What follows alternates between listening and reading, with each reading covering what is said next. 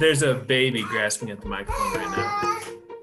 You wanted me to start recording. It is recording right now. Hey, what do patriotic monkeys wave on Flag Day? What? The Star-Spangled Banana. Why is an empty purse always the same? Why? Because there's never any change in it. No, boy. Hey, I'm actually kind of surprised you showed up today. Why is that? Because I thought the dodo bird was extinct. Matt, bullying exists online and in person, and you have just Of course, it's not a laughing matter. What is it? Bullying. You're reading something? What are you reading? So I found my parents are cleaning out their basement. Yeah. And there's just a ton of boxes of old books down there. Yeah. And they found and brought me like a 700-page old kids joke book, the big book of jokes and riddles. I remember having it in grade school, thinking it was hilarious. Did you write? Looking back, I was probably pretty insufferable because these are the type of jokes I thought were really funny. But I'm flipping through it. It's like 550 pages. The page I see, it looks pretty tattered, like you've been. Well, it's from like the 60s. It was like my dad's. It's like a young George Carlin right there. Just, Yeah. Their Their illustrations, it's great. I'm totally going to keep it. It's funny because he's cleaning out his basement. He's like, I'm just going to get rid of. I don't think your son wants you to keep it because he just screamed. Yeah, he screams anyway. He's like, Dad's jokes are so bad. So bad. So it's going to be his joke book here soon. No, so my dad's like, I'll just get rid of all those books in the basement. I'm like, hold on. Let me look. And I have a tough time with stuff Did like you go that. back to Kansas? No, and I've had this for like a month or so, but Okay. I finally came to my attention. So I've been taking a handful every time, and I'm always like, hold on, don't get rid of the books. Let me look. And he's like, I'm serious about cleaning out the basement. I'm like, you've been saying that for 10 years, but I guess they're really serious this time. But there's a ton of stuff down there, and it's really cool. And he's got a lot of like theological books and stuff. But even those, they've been in a box for 30 years, But even like, Hugh Highsmith's 1967 study of the Book of Acts from the Bible. Wow. I'd be ashamed to let that go. Yeah. I can't. I was like, I don't want to get rid of that. I'll take that. How was your wife's reaction to adding more books to your already the bookcase? She's pretty cool about it. What? She's pretty cool about it. Cool. Yeah, she lets me have my thing, and then I bought a bookcase for like $10 at a yard sale. Recently?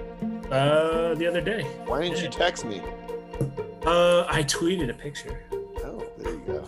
I should have texted you. There's another one for $20. Because I need another bookcase or Do two you? or three. Should have texted you. Yeah, it's real. I thought we were podcast bros. It just turns out we're just bros. I was being selfish. I apologize. What?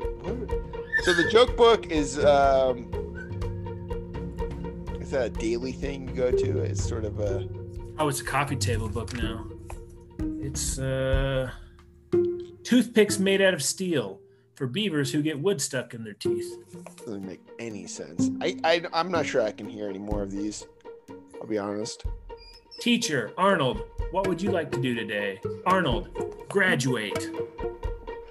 He's pretty eager to get out. Oh, man. We've had a good run. What always has the flu but is never sick? The chimney. Ooh, that works. This says a furnace, but yeah, chimney. That's the. You know how bad of a book it is when someone can guess the riddle, whatever that is? Yeah. Joke? Yeah. Or you have the humor of a 5-year-old. And on that note, welcome to There Will Be Books, a podcast about books and humor. I'm Peter, joined as always by Matt. Matt, what are we doing tonight? Having fun, telling jokes. Having fun, telling jokes, talking about books, teaching classes. Yes. Yes. Our last college course that we created last fall was so popular. People just left and right being like, when are you going to do another one? I want to take the next course. We finally gave in, and we're doing spring semester. There's only like a couple weeks. These are very quick classes, but sign up now because it's still spring semester. Spring 2022. Don't overthink it. This spring. Spring semester. These are classes we would like to teach or take, kind of both in my part. Any kind of ground rules or any sort of I don't know, limits to what we can do here? No. What I did, I designed like a course that I could teach, that I would like to take, just like a cool course, I think. It's related to the one I did last semester. I have 6 books, a short story, and 3 movies, kind of arranged around. I forgot you and the movies. It's like, you just love the movies. They're educational. They go with the theme. It's silly not to add them in, right? So yeah, we both have courses. I am most confident about what my final project is.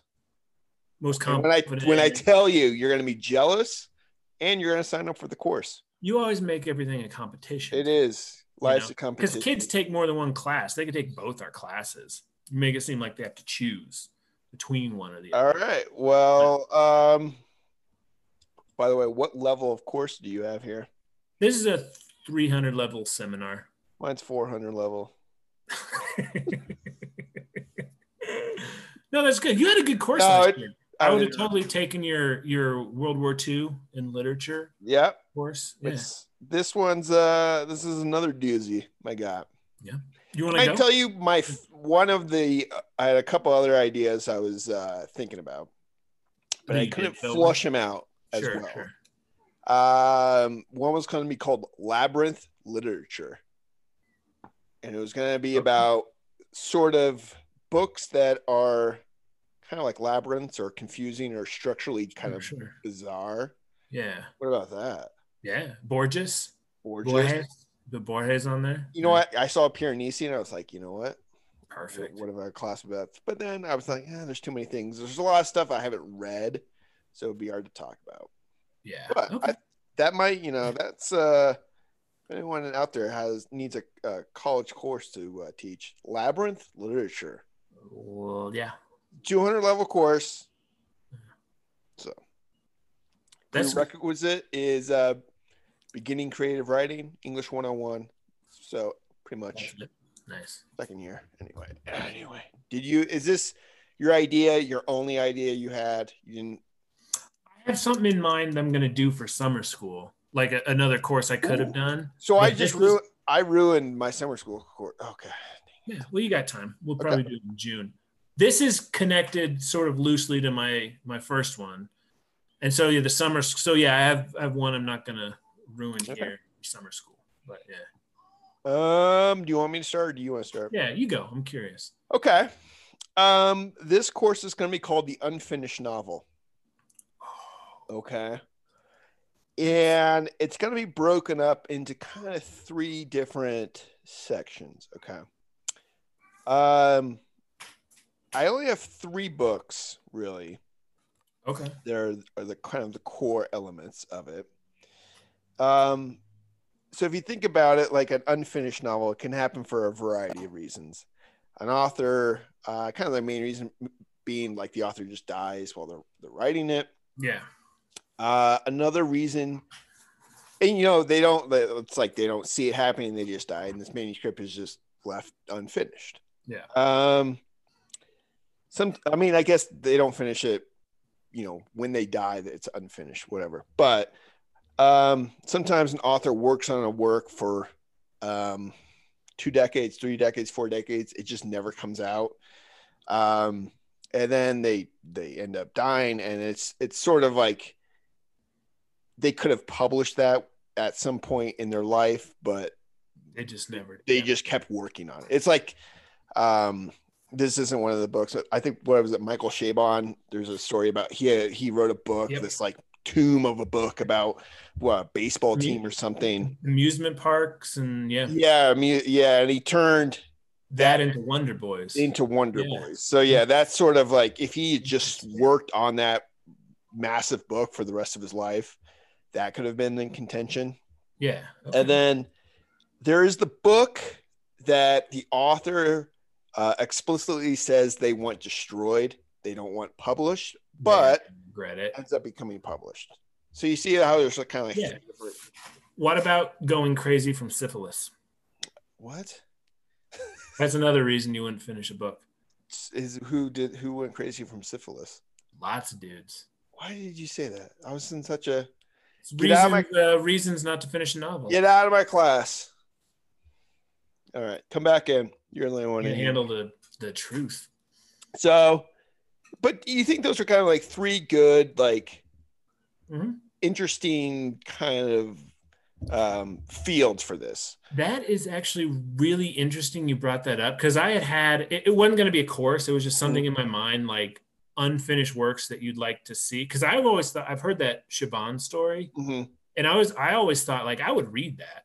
Yeah, you know what I mean, like I'd just see what like I guess one of the questions for the class is, you know, what in that sort of the Shaban like what was it that was just I gather, because the main character in Wonder Boys is an author struggling to finish his work and his novel getting unwieldy. So I think he just turned all that energy into Wonder Boys. Is a very good book. That might be my favorite. It is very good. Anyway, the book I was thinking is from Ralph Ellison, who wrote the classic Invisible Man in 1952. And it was widely praised. It's considered a American classic. He starts his next novel in 1954 or 1953, around that time. Never finishes the book. He spends about 4 decades on the book and dies, I believe, in 1994.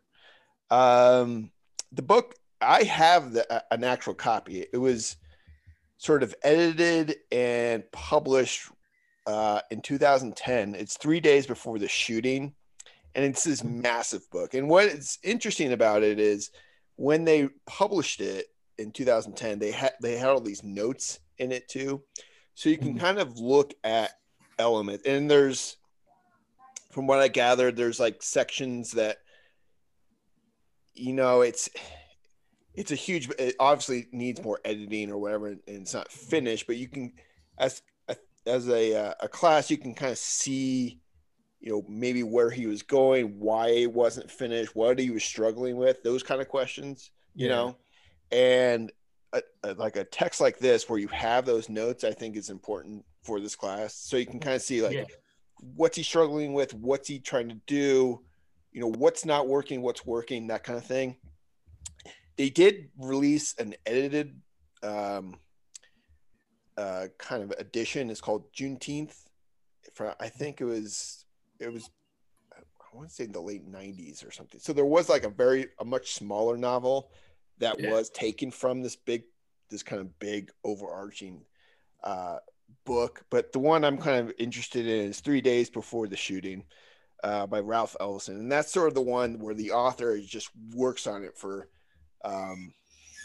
essentially 40 years. 40 years. Never thought. You know, publishes a classic book, and then he's trying to follow it up. And then at one point there's a fire that destroys the manuscript. Now there's some debate as to whether I think some biographers said he actually had a whole copy that wasn't destroyed. Some people say he was so distraught by the work that was destroyed that he just couldn't like recapture that. I'm not really sure, like, you know, that'd be hard, what's true or what's not true. It could just be like, you know, I saw something where it was like it could have been an excuse not to finish the book. That seems kind of harsh, but anyway, there's a lot of different things. The second example is, you know, the author just dies mid book. And why this is kind of interesting is the book is The Mystery of Edwin Drood by Charles Dickens. I don't know if and like Dickens, most of his works is serialized, so people are reading it and it's a mystery, and then the book ends and there's no like conclusion or whatever. Yeah. I saw this thing on the internet. I don't know if it's true or not. Dickens, I guess, reached out to the Queen to tell her how it was going to end because I think he knew he was going to die, whatever, and she refused. So I don't know if that's true or Because not. she didn't like Dickens, or because she wanted to wait like everybody else? I don't know. It So seemed like weird. she didn't really care to know. I don't know. Well, because That might not be entirely true either. But I'm working on a screenplay, and I've reached out to the Queen to see if she wants to read it, like a beta reader. I haven't heard back. but don't you think that's kind of a funny like story of like Yeah. Would you I like don't to know how it ends? I'm about to die. No, no, I'm good. not Okay. a fan. Probably what killed him. So yeah, and then I think in the class you can kind of finish how the mystery would end or whatever. Or, Okay, so you're saying so they're going to read these books, and you said Mhm. creative writing was a prerequisite. So you're going to kind of critique and be like, what do you think the hangups were? How would you finish it? What would Yeah, in a sense. So like what in the Ralph Ellison's case is like what's he like what do you think is the struggle with this novel? What is he trying to say? Where obviously most of the times with a book that you can't finish, it's too long. It's got too many elements to it that you're trying to corral. So and then in sort of the Dickens thing, how would you finish I think the Dickens thing is kind of maybe the least interesting. A lot of people can just kind of come up with ways that a book ends. I guess it's just sort of it's another way, like an unfinished novel. And then the third book is The Trial by Kafka, and this is the book that it seems like it actually has an ending to it. The debate is Kafka explicitly said he wanted this destroyed, and yet it is still published after he died. So I think this part of the class is we get into like the ethics, and there's a lot of other examples, not just Kafka, of where authors have stated they don't want stuff published after they've died, and then it gets published. And sort of is it worthwhile, or is it sort of something that should be at a library or something where you can read these manuscripts, but they're not like for sale? Does that make sense? Yeah, and that's an interesting ethical conundrum, especially with like brilliant authors like Kafka and people who you could legitimately say these people have artistic merit. Mm-hmm. It's like, he said in his will, destroy this manuscript, but everybody else in his life is like, we're not going to do that. This is great. We're going to publish it. And what are your ethical obligations in that case? That's fascinating, actually. Yeah. So I think that's kind of the third element. And the paper that I wanted to do, and I don't really know the specifics of it, but it's a tandem paper. And how it's going to work is one person's going to start off the paper. Okay. Mm-hmm. Stop working on it. Okay. Their partner is going to do the same thing. They can write about different subjects or whatever, and then they have to finish each other's paper. Yeah. Does that sound kind of fun? That's cool, and that's thematically appropriate. Yes. Yeah, I like that. And it's sort of exercise in, I don't know, in sort of the question of, the overarching question is, do you finish these works that are incomplete? Do you just publish them half finished? Yeah. Or do you try to complete them with the notes that the author kind of, what's that? The Wheel of Time that Brandon Sanderson finished. Brandon Sanderson finished. Or yeah, Brandon Sanderson. And I think everybody's nervous about George R.R. Martin. Yeah. Finishing that seventh one. So I think, and that's also an interesting question with like fantasy. Mm-hmm. It doesn't seem like there's too much like pushback of, well, if he's told someone, the major plot points or whatever, and then someone else just has to go along and write it. I mean, I think there's probably some pushback, but I think people just want the story. You know what I mean? And that's what and I'd read. Hopefully he's fine and he finishes it eventually. Yeah. I'm on record here being I'm pro author taking their time. Yeah. Like I don't want to rush him because he cares what I think. But yeah, I would read if something happened and he couldn't quite finish the series, I would read, Brandon Sanderson or whoever coming in and finish it for him. I would read that book because I would want to know. It's just like a tricky thing, I think, with the fantasy element to it. And I think that only happens with super popular stuff. You know what I mean? Yeah. Like an author who has their second work, like Ellison. Yeah. There probably wasn't the element of the public's clamoring for this book, so they're not going to have somebody come in and do that. But if it's commercially successful enough, it's worth the publisher. Yeah, there's some element of like the author seeing their work as art versus, I don't want to say like, whatever, but like literature or whatever versus sort of the genre fiction, I guess. There's some debate about, kind of like the fantasy novel that gets completed or the series that gets completed. It's a sort of almost like fan service in a way. That the fans want, in the case of the Wheel of Time, that's a huge series. And I can imagine if it didn't get finished, that would be probably not well received, even though the author, whatever. So what do you think about my class? Good class. There's only 3 books. But there's extra projects. 3 days before the shooting is like 700 pages. Is it? Okay. So that's it's not. So can maybe let me be annoying kid in class. Yeah, Could you bring like one extra?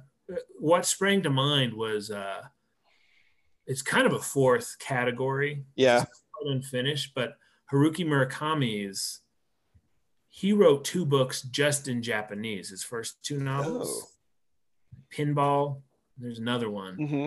And his 3rd and the rest of them got translated into English, but those first 2 were just in Japanese. And he became very popular. Yeah. And he insisted for a long time that he didn't want those original 2 translated into English because he's kind of embarrassed. Yeah. They eventually did. I don't know if that was a money thing or he's like, oh, whatever. I'm not embarrassed anymore. But like stuff like that. That is, I guess maybe if they were still in Japanese and hadn't been translated into English, if they were just. Yeah, that almost feels like, well, they were published. It's just sort of, it'd be like, oh, I don't want my work translated into German because I'm, but I guess English is the biggest reading market, I guess, for him or he's usually popular in Japan, but English, his books read very well. Yeah. For whatever reason, you're embarrassed about your early stuff. There could also be a segment where kind of kids in the class can like talk about, like we said, fantasy, like let's say Patrick Rothfuss. Like, is there any stuff that you're worried about, like not coming out in your life, the author not finishing? Cormac McCarthy's had a book done for a long time. Apparently that's may not ever be finished, his last novel. There's kind of all these sort of like, it's sort of like when a band they're working on an album for like 10 years. You're like, that's probably not going to come out. Well, when Charles Portis died, I remember thinking, I hope they find something in his desk. Well, and so I read a story, David Mitchell. Mm-hmm. It was a story he was talking about when he found his agent. He was a young writer, and he submitted his first ever novel to an agent. And the agent told him, I can't buy this one, but I'll buy your next one. And this next one that became his first published novel was ghostwritten. I want to read that first one. But here's the thing. Here's the question. Is you're a fan, right? And people who want this stuff are all fans of whatever author. but it's ultimately sort of the author's choice in a way. Of course, and it should be. I'm just saying I would like to. You know No, what I agree with okay, you. so 50 years in the future, long time from now, Yeah. David Mitchell dies, and he's like, burn my first manuscript that agent didn't want, and you're the executor. Do you nod and pat his hand and then like, I think he's too good a writer. I respect his, wish. Here's what I would do. Yeah. I would say if I still owned it, right? Like the rights were with whatever thing or whatever. I wouldn't sell it, so I wouldn't give it to a publisher, but I would think about like giving it to a library or something, like a library that he liked or whatever, so that people could study it as sort of like a completionist type thing. If he didn't want it published, we know what that cover art and all the sort of stuff, and it to be like reviewed, so it gets reviewed, right? So if it's published, then it's going to get reviewed. If he didn't want that for that book, I would say you kind of have to honor that. Yeah, that's in a way right, ethical. Because like if you write something or I write something, we're like, this isn't very good, and then we die, and then someone's like, we should just publish this. Yeah, I don't know. You're like, no, it really wasn't very good. I didn't think it was done. I didn't think it was good. So I don't. There's just I find it kind of a fascinating subject. That is fascinating. Do you know what that reminds me of? What they did to Harper Lee? Yeah, a couple years ago. That was terrible. And that was another one that I was thinking about. That's not what they marketed that thing as a sequel to Kill a Mockingbird. Yeah. It was a rough draft. Mm-hmm. She did not want published because it wasn't what became the beloved classic. Yeah. She had dementia, and they went in there and got her to sign it. And then people were like, whoa, like, what is this? Like, it was just totally different, the same characters. Yeah. You're like, it was a terrible sequel. It's like, yeah, because she didn't want to publish. So it's harsh, too, to be like, hey, read my thing I didn't want, Or... It was the rough draft of what became a classic. That, like, yeah, that was bad. I remember, like, when that came out, I still worked at the bookstore, and I was like, oh, what is this? And it kind of I read a little bit about it. Mm-hmm. Like, oh, these people took advantage of this lady and are publishing her like notes. Basically. It's marketing. I feel like we live in a time where everyone wants more and like, oh, it has to be good, or I want to consume everything. And sometimes it's like you get what you get, and trying to push for everything to be published or made into a movie or whatever is just like, that doesn't always mean great results. In the end, I mean, in Kafka's case, the trial is like widely beloved and whatever, but still, his instructions weren't really followed. So, yeah, I don't know. It's weird because with the Kafka, it wasn't like his early work he was embarrassed about. It's like a later thing. Yeah, for whatever reason, I think the Kafka thing's fine, but with the Harper Lee or like the theoretical with the David Mitchell, like the early stuff, I think it would be ethical just to put it with the college papers and not publish. Yeah. So good class. Thank you. Good class. Fun. Okay. Matt, what is your class about? All right. I think it's a good one. Okay. We got it's a loose. Help me think of a title for it once you hear what it's kind of about. First book. 6 books, 1 short story, 3 movies. Wow. First book. Okay. The Confidence Man, Herman Melville. Confidence Man. Okay. Yeah. Write this down. I've actually read most of them. Yeah. Kind of interesting. Okay. Every bunch of passengers on a steamship. Don't know who to trust. It's actually very like it fits the time that we're in right now. Mm-hmm. Well, there's a Okay, The Confidence Man. Okay. Second book, The Blithedale Romance by Nathaniel Hawthorne. Okay. That is lesser known than House Seven Gables and Scarlet Letter, but it is about utopian community, like a agricultural farming community in 1800s, which Hawthorne was actually a part of a community like that. You know, they kind of set out to change the world, and you know, Do you know Hawthorne and Melville were friends? yeah, they're good buds. They had a little canoe like out on the lakes in New England. They would like do dual canoeing. You're telling me. You're telling me. Yeah, picnic baskets and good buds. Buds. The title of this course is like Buddies in Literature. Buddies in Boats. Anyway, so utopian community, and it all kind of goes around. Like they start out with the best of intentions, but human nature, jealousy, people taking advantage of each other, kind of ruins the community. Right. The third is from that era. It's a little short story, but it kind of fits in, I think, with the theme and the tone I want to set for this course. Is The Legend of Sleepy Hollow, Washington. Which is a fun story. I read it last Halloween. It's a fun story. It's good stuff. So those are the initial three. You know, read those first. They're from the same era. We're kind of setting the stage, like kind of early American literature. They all have to do with people kind of not being what they seem or good intentions going awry. That's the first chunk. Okay. Move on to one of the most fun books I've read in a long time. Okay. Very good. It's called The Big Con by David W. Maurer. Maurer. And it is about, it's nonfiction.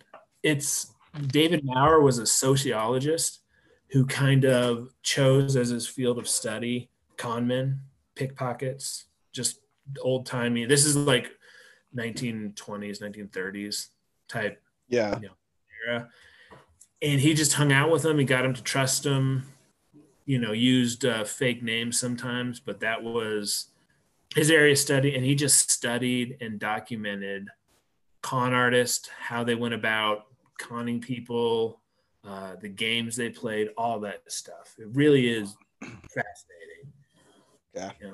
There's the rag, the wire, the payoff, all sorts of it's amazing. I did not realize the extent of con games. Like you'd have people, like transatlantic ocean travel was a weeks long process. And so the group, the gang of con artists would have somebody whose job was to just be on the boat and scope out rich, we call them marks, marks who are likely to they'd befriend them like over a week or two, like kind of sucker them into whatever game, find out, are you a businessman who's into stocks or horse racing or whatever, and just lure them into this elaborate ruse they had set up. Like I know a sure thing like stocks, like a sure thing to make money on stocks. And so they get off the boat and they take him to this warehouse that's been converted to look like a horse racing, parlor or a stock, and just have all these actors as extras, like really just to that elaborate. Wow. Put $10,000 on this stock and it's guaranteed to go up because I have an inside man in New York who's going to wire us. They just kind of set him up and play him over the course of a couple weeks to a couple months with this elaborate theater production. And there's another person they hand him off to. It's like 40 different con artists with names like the Postal Kid, Barney the Patch, Kid Duff, Little Bert, Larry the Lug, Slobbering Bob. I have at the end of your description, I have a little wrinkle.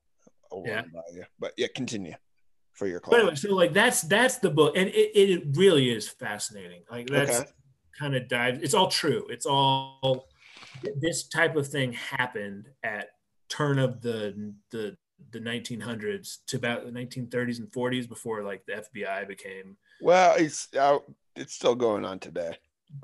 Hang on, hold on to Hold on to your hat, Peter. Oh, Anyway, so that's, but it really is good. That type of thing, right? And then we watch a movie, The Sting, Sting. Okay. Robert Redford, which is pretty much, which was based on this book. I didn't know that until I got the book and read it, because I watched The Sting a bunch as a kid growing up. It was like a fun, Paul Newman, Robert Redford con artist movie. There's a lot of movies you could watch. Yeah. Dirty Rotten Scoundrels. Yeah. Well, The Sting is I started reading The Big Con, and I'm like, oh, this is The Sting. And then I rewatched The Sting, and it says based on the book by, it is like, Hey. The Sting was those cons, those names. Paul Newman's character is Henry Gondorf. There's a real life guy named Henry Gondorf. So it's like perfect. I get The Sting is halfway true in essence, Okay. So we watched. I'm still trying to figure out. All right, continue. There's a kind of a loose theme. Okay. Next book, jump forward a little in time. It's a book called Too Good to Be True: The Rise and Fall of Bernie Madoff. Oh. Right. And so Talking. The tagline Open a door. Is despite all the headlines about Bernie Madoff, he's still shrouded in mystery. Why and when did he turn his legitimate business into a massive fraud? How did he fool so many smart investors for so long? So basically, Matt and I both have sounds going. It's a professional podcast, and this part of the podcast is brought to you by Natural Sounds. Continue. Bernie Madoff. Dogs barking at squirrels. Bernie Madoff. Okay. Serious subject. He took a lot of rich people to the cleaners.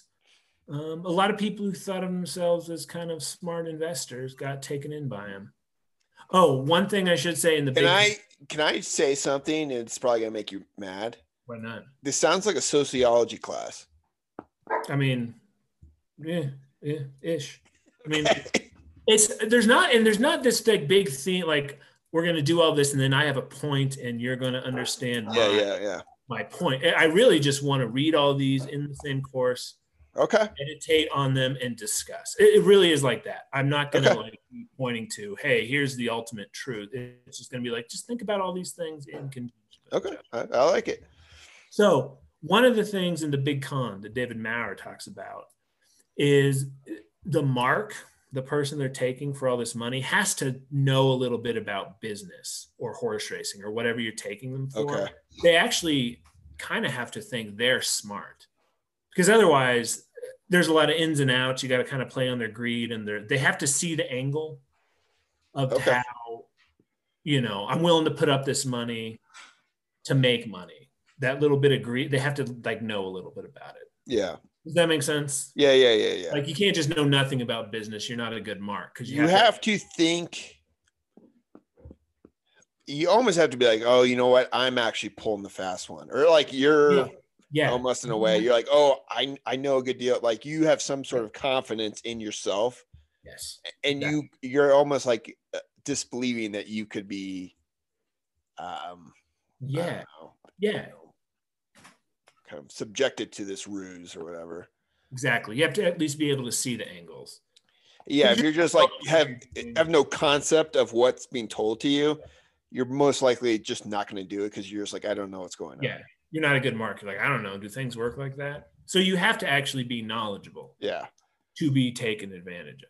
So with the Bernie Madoff thing, how did he fool all these smart investors? Well, it's yeah. Okay. I see. I'm starting to see more of like, it's that with the Bernie Madoff stuff and like it's almost like if you get recommended someone who you trust, like let's say in Bernie Madoff's case, it was a lot of like wealthy people or wealthy organizations. And I would assume those people they all run in the same circles. So if someone says, oh, I'm investing with so-and-so, and they go, oh, well, you're rich, I'm rich. well, I can send my money there with Exactly. no like further kind of thinking behind it, you know? Mhm. And so I feel like in that case, it's a lot of people that got scammed by,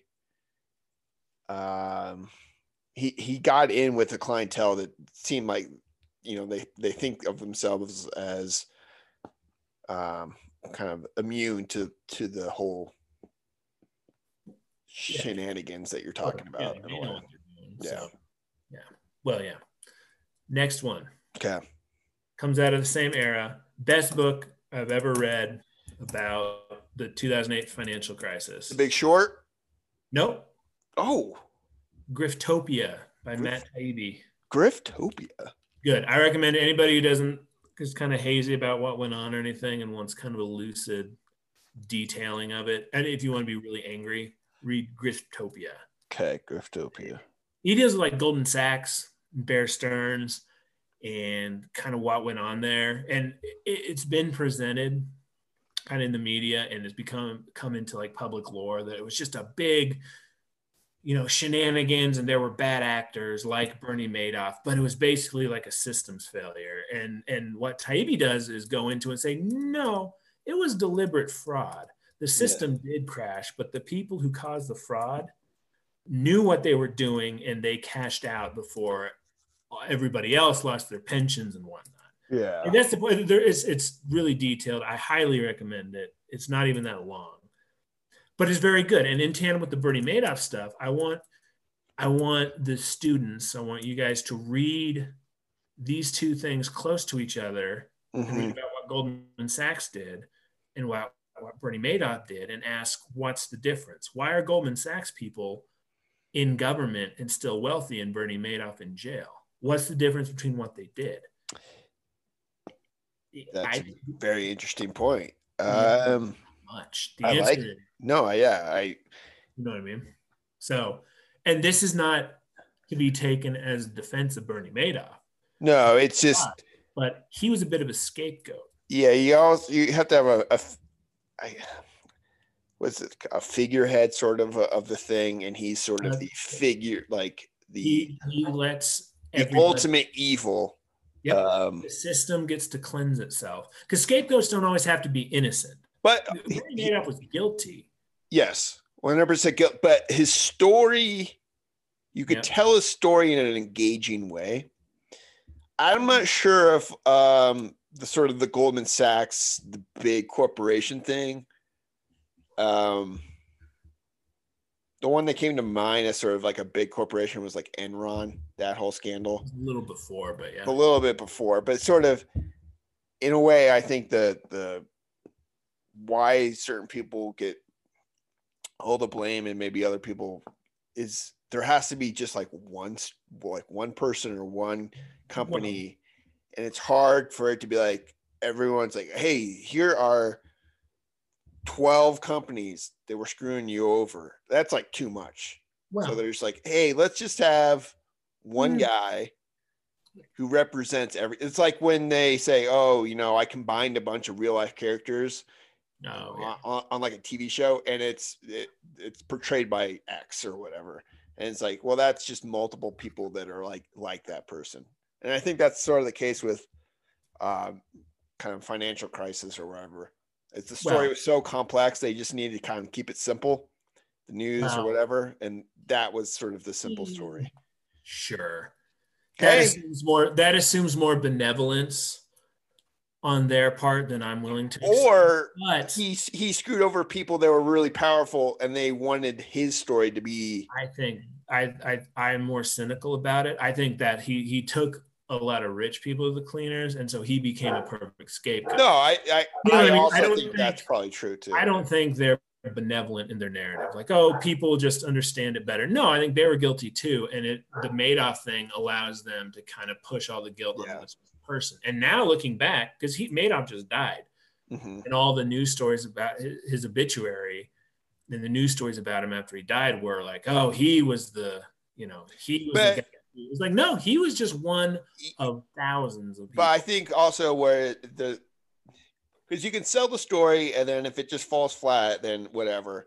But you attach some like really famous people or whatever, And it doesn't surprise me that story stuck with everybody. Well, it's stuck, but I think it's a deliberate scapegoating. Yeah. Versus like, hey.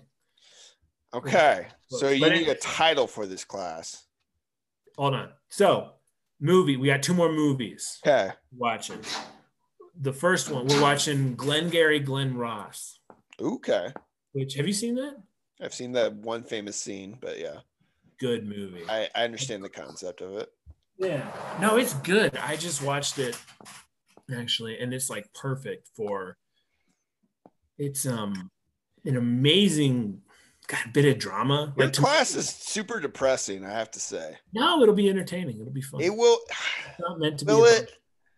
Glengarry Glen Ross is a fun movie. It just all these salesmen trying to sell people land. Can I have one observation? I worry for you as the teacher of this course is you're gonna have kids who take this class who are like, kind of cynical and like you. Mm-hmm. And then there might be kids who take the class and just be like, I want to learn how to be the confidence man. Yeah, they don't need college to do that. Okay. You're not going to corrupt. His minds are already corrupted. Okay. Well, because they're not straight up confidence men in Glengarry Glen Ross. I mean, they kind of are, but they're like always be there. Though that famous scene, the Alec Baldwin always be closing. Yeah. He's a jerk. And then there are the office is staffed with salesmen who are selling their shady land deals. Borderline, they're kind of legal, but they're selling swampland in Florida. They're make a bunch of money investing in like a condo, but it's a ripoff. But and they're salesmen of various capabilities. Jack Lemmon, really, really good performance. Excellent actor. Yeah. Lingo, but it really is a brilliant embodiment of this desperate guy who's an okay salesman on a string of bad luck, and just the desperation as his sales move clicks in. Anyway, Al Pacino's character is kind of what fascinated me in this. He's the best salesman in that movie. And what makes him so good is he's selling, you see him interact with his client, and he's selling the client not land. He's selling the client. He becomes a person selling a fascinating story about himself, like a worldview. Pacino's character in Glengarry Glen Ross, if you go back and watch it, is selling like a kind of wise, jaded, libertine worldview to this person, and it works. He's a good salesman because he knows he's not he's selling not even himself. He's selling a worldview. Yeah. Competence. And you see this and you're like, oh, this is kind of a philosophical guy. And then he goes back to the sales office and he cares about, it becomes like a flip switch, or a switch is flipped. And he only cares about winning a Cadillac and money. And they're totally conning their clients. The good ones know this, it's just, they're all rubes to these people. And I guess your last movie. Huh? I guess your last movie. Yeah. You have one more movie, right? One more movie. Boiler Room? Nope. Damn it. More entertaining version of Boiler Room. Stop it. Boiler Room's awesome. No, the most entertaining Wall Street movie. Wolf of Wall Street? Wolf of Wall Street. It's a little cliche. No, it's Boiler Room is when Ben Affleck plays a cheap knockoff of Alec Baldwin's Ross. Oh, his little speech to motivate the troops. That's a Glenn Ross, a Mamet knockoff. Okay. Anyway, Wall Street is great and it's entertaining, and it's satirizing the same things that I've been talking about the whole time with this course. Then how are you going to connect the two? It's pretty easy. It's pretty easy. They're connected. Melville is very different than Scorsese. What's it about? What's the subject matter? Well, I was going to say the title for your class should be called like something, The Confidence Man, The Grift, The Lie, The Money, or something. I don't know. I mean, loosely, my working title is Confidence Men in America, right? That's pretty good. So, and the I don't mind saying it, the brilliance of my last 2 movie choices. What they show is kind of the institutionalization of con games, right? What about this? Hold on. The salesmen Okay. in Glengarry Glen Ross are essentially con men, but they work office jobs. They work at a desk. They get paid a paycheck, a commission, but so their work depends on them basically conning people. But it's to the point where it's like your office job. It's institutionalized, like in the big con. You said those con games are still with us. Well, yeah, they're like desk jobs now. There's something about sales. There's something about in the Wolf of Wall Street, the Jordan Belfort did. It's institutionalized corruption, conning people, selling them something that you know is worthless to You're getting fired up. right? But no, but that's exactly what it is. So all this stuff has been leading to, if you want to understand where we're at now, go back to Melville and Hawthorne and Washington Irving. It's just, I just kind of think about what connects all these. I don't have any point beyond kind of what I'm saying. Are you supposed to have a point? You know, but you know what I mean? Like this is kind of meditate on this, because this is kind of the alternate, the underbelly, the alternate history of the country. Like you flip over a rock, Well, roly polies or like ants, the underside of all the weird insects. This is like kick over the rock. do you know how they have call centers like all over the world where they call American citizens and try to like get their scam their social security numbers? Or All the time about my. do they call other countries? Do you think? They probably call people with money. Do you think they call people in like France? I have no idea if this is true, but is it just America that the Confidence Man game is run? You figure it'd be in Europe too. Yeah. It's interesting. No, there are. I didn't thought like, are we just the only country where it's like they're dumb? Like they will be. Well, I think we make an ethos out of it. I mean, there's obviously criminals and crooks everywhere, but I think there is something into our obsession with money and success being equated with money. Sure. There is something in the American ethos. My little wrinkle to your class would be at the end of your class, be like, this class wasn't actually for credits, and I'm not actually a professor here. Yeah, I'm a con man. And then you just walk out, and everyone's like, what? You should be like, I have just stole all of your social security numbers. Good day. And then you throw a smoke bomb and you walk out. If I want to get fired, I'd make something about how you guys are paying $80,000 to attend a public university to go work as baristas with your liberal arts degrees. Yeah, well, yeah, that would the dean would come talk to you then quickly after that one. I'd teach 1 year. One last book. It might be too much, but it's gonna. You have way too much. You can read it throughout the class. Okay. Right. It doesn't have to be in order. It can be kind of like a seasonal read. I would get rid of Sleepy Hollow, to be honest with you. No, it's like 30 pages. Okay. And it fits in perfectly. It's you haven't read it. It fits in. There's just a lot going on here in this class. Yeah. Okay. Good class though. Last book, the seasonal read for the semester. You can kind of read it at your leisure. Ties everything together. Comes out of nowhere. You're a fan. It's American Gods by Neil Gaiman. I'm not taking your class at all. No. I feel like in your class you would have a chalkboard and you would just have like the diagrams and webs, and you would just have like string everywhere, and you're just like, you're a mark, you're a mark, you're a mark. You're a confidence man. I think that it's actually pretty straightforward. It's pretty straightforward. There's all are kind of vaguely linked, and just in American Gods, it's Odin, the American version of Odin, is a con artist. Okay. Loki's in it. They're con artists. Please, I don't want to hear the story of this book. I don't like this book. Neil Gaiman is a British guy who lives in America now, so he's got a different set of eyes. He wrote a book about the gods of America, American gods, and they just happen to be con artists. I'm saying, like, you didn't get it. because you don't know anything about Norse mythology. Stop. But Okay, also, I didn't get it, but it was also 200 pages too long. no, it's perfect length. It's the perfect length. 650 pages. And it ties together because Gaiman gets what Melville gets, what all these other people get is there's a current that runs through American history. We think we're something else. Are we the con men or are we the marks? It all ties in together. It's a great class. There's a lot to unpack there. Yeah. I feel like there's a lot of work too. It's a lot. Yeah. I'm not going to make you do it. If you do the readings and participate in discussions, you don't have to do paper.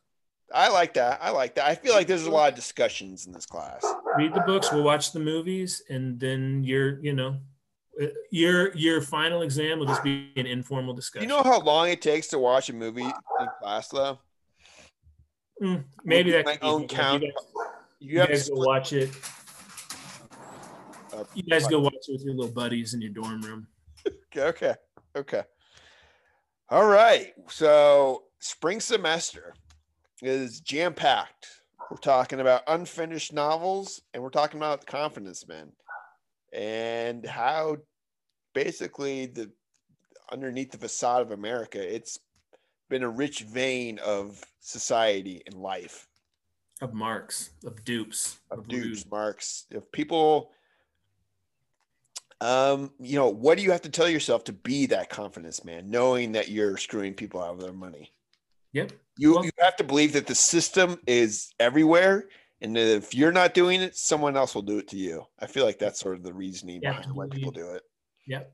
Well, Pacino's character, Glenn Ross, talks about it's not a world of men anymore. He sees himself as a man, as an alpha man, like you're saying, kill or be killed, wild jungle type stuff. Yeah. Yeah. And the marks think they're smart and wise to the game. Yeah.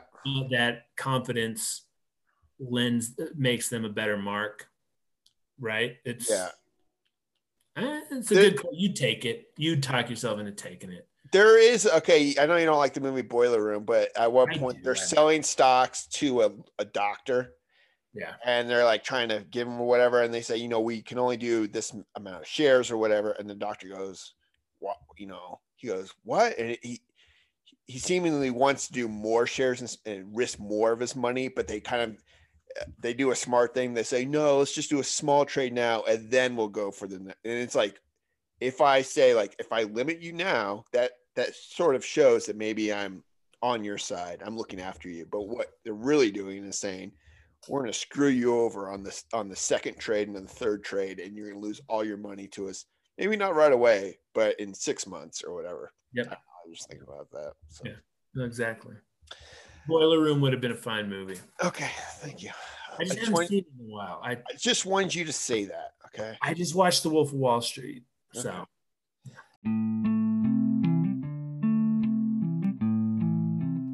Matt, you said we got an email? We did get an email. Was that a lie? A nice one. No, like a nice one. Like a good, It's not good from Ben Lerner, right? No. This is for real. On Instagram, her tag is Journeyed. Her name is Kat. She's the author, Sam Ernst, who sent us his book. Oh, yes. Yeah, coming out in September. Okay.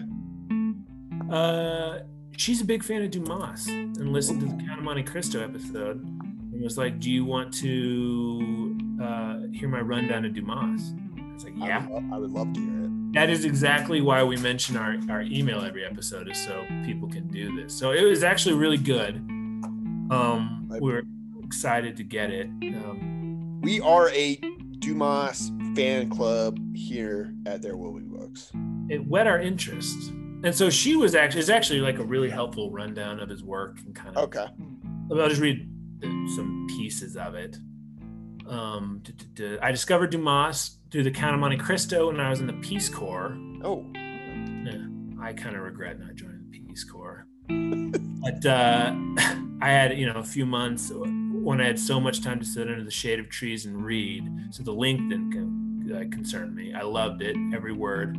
and started doing like what you said in your episode, going to every bookstore and straight to the D's to look for more books he had written.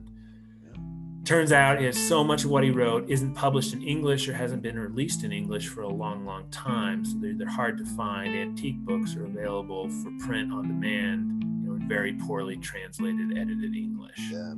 However, there's some real gems. So there's the Three Musketeers, Yep. Man in the Iron Mask, but there's also apparently a whole set of books connecting the two. There's a book called 20 Years Later. Yep. About the the Three Musketeers and D'Artagnan as middle-aged men. She says they're very funny. The Black Tulip. This is a short, quirky story about growing a black tulip in the Netherlands. Night of Maison Rouge. Ooh, I like the pronunciation. Rogue, I don't know how to say it. Fun adventure story, only a fraction of the length of the Count, super accessible. Okay. He wrote a book called From Absinthe to Zest. It's the only nonfiction book I've managed to get my hands on, and it's the best. Dumas is a foodie, a great cook, and a world traveler. So it's like an A to Z like book on cooking and food. Really? That sounds really good. Interesting. Yeah, it sounds great. She says got a book called Jorge's. It looks like George's. Don't make fun. I don't know French. She says it's terrible, but it's quick. Okay. Like wrote a really awful. So yeah, that was actually it's a really, really great breakdown of. Oh, nice. We greatly appreciate it. He's done a ton of stuff. Like I kind of mentioned, he supposedly did like a Robin Hood. It sounded like he was always busy writing. Like, yeah. But it's crazy. Like just think about the Count of Monte Cristo and how complex that was, and to like, you would think if you were writing that, like you or I, we would stumble upon so many aspects of getting that right. Or anybody who's like, even like a not even an amateur, but like a good writer would be like, I don't know how to end this. I don't know where to go from here. And Dumas just goes, here's 1,200 pages and you're going to love it. Let's just do it. God. I wonder how much of that is just plowing forward. Like good writers, like literary writers, trip themselves up and worry about how it'll be. Yeah, that's a good point. And like Dumas realized like, hey, I just got to end it. Let's just have the Count get the girl and the revenge is had. Like, let's just go. You got to end it. There's something about just saying, I'm just going to finish the thing. And then the thing's going to be done and I'm going to move on. It almost seems like you can't just dwell on something too long. You can give a little thought to it, but you're going to say, this is how it's going to be. And, I'm not going to second guess myself. And we're going to have something done. And that's it. Somebody should have told that to David Foster Wallace. Well, yeah, he had the Pale King. He struggled with ending things and got tied up in knots. Anyway, so it's a common thing with authors. So yeah, and I get it. Yeah. And then she ends. Also, no to Muppets. Just no. Yes to Benedict Cumberbatch. Yes. It's me against the world with my Muppet. You love the Muppets. So I'm working on a screenplay for Muppet Count of Monte Cristo. So send us the email. Reach out to us on Instagram, on Twitter. We love hearing from you. We love your thoughts and opinions on books. Even if you're reacting to an old episode of ours, get in contact with us and just shoot us a line or a note or whatever. We always put all of our contact information in the kind of the bio of the kind of the podcast there. So greatly appreciate it. Thank you, Kat, for the Dumas breakdown. That is exactly the kind of information we're looking for. Yes. We kind of touch on books and people who know more about the author of the books. Like, let us know. Yeah.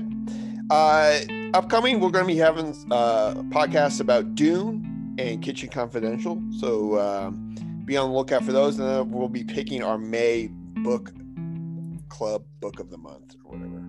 Tongue twister. Right, Matt? May Book Club Book of the Month. May. There Will Be Books May Book Club Book of the Month book. I'm going to work on turning that into an acronym. And on that note, we will talk to you soon.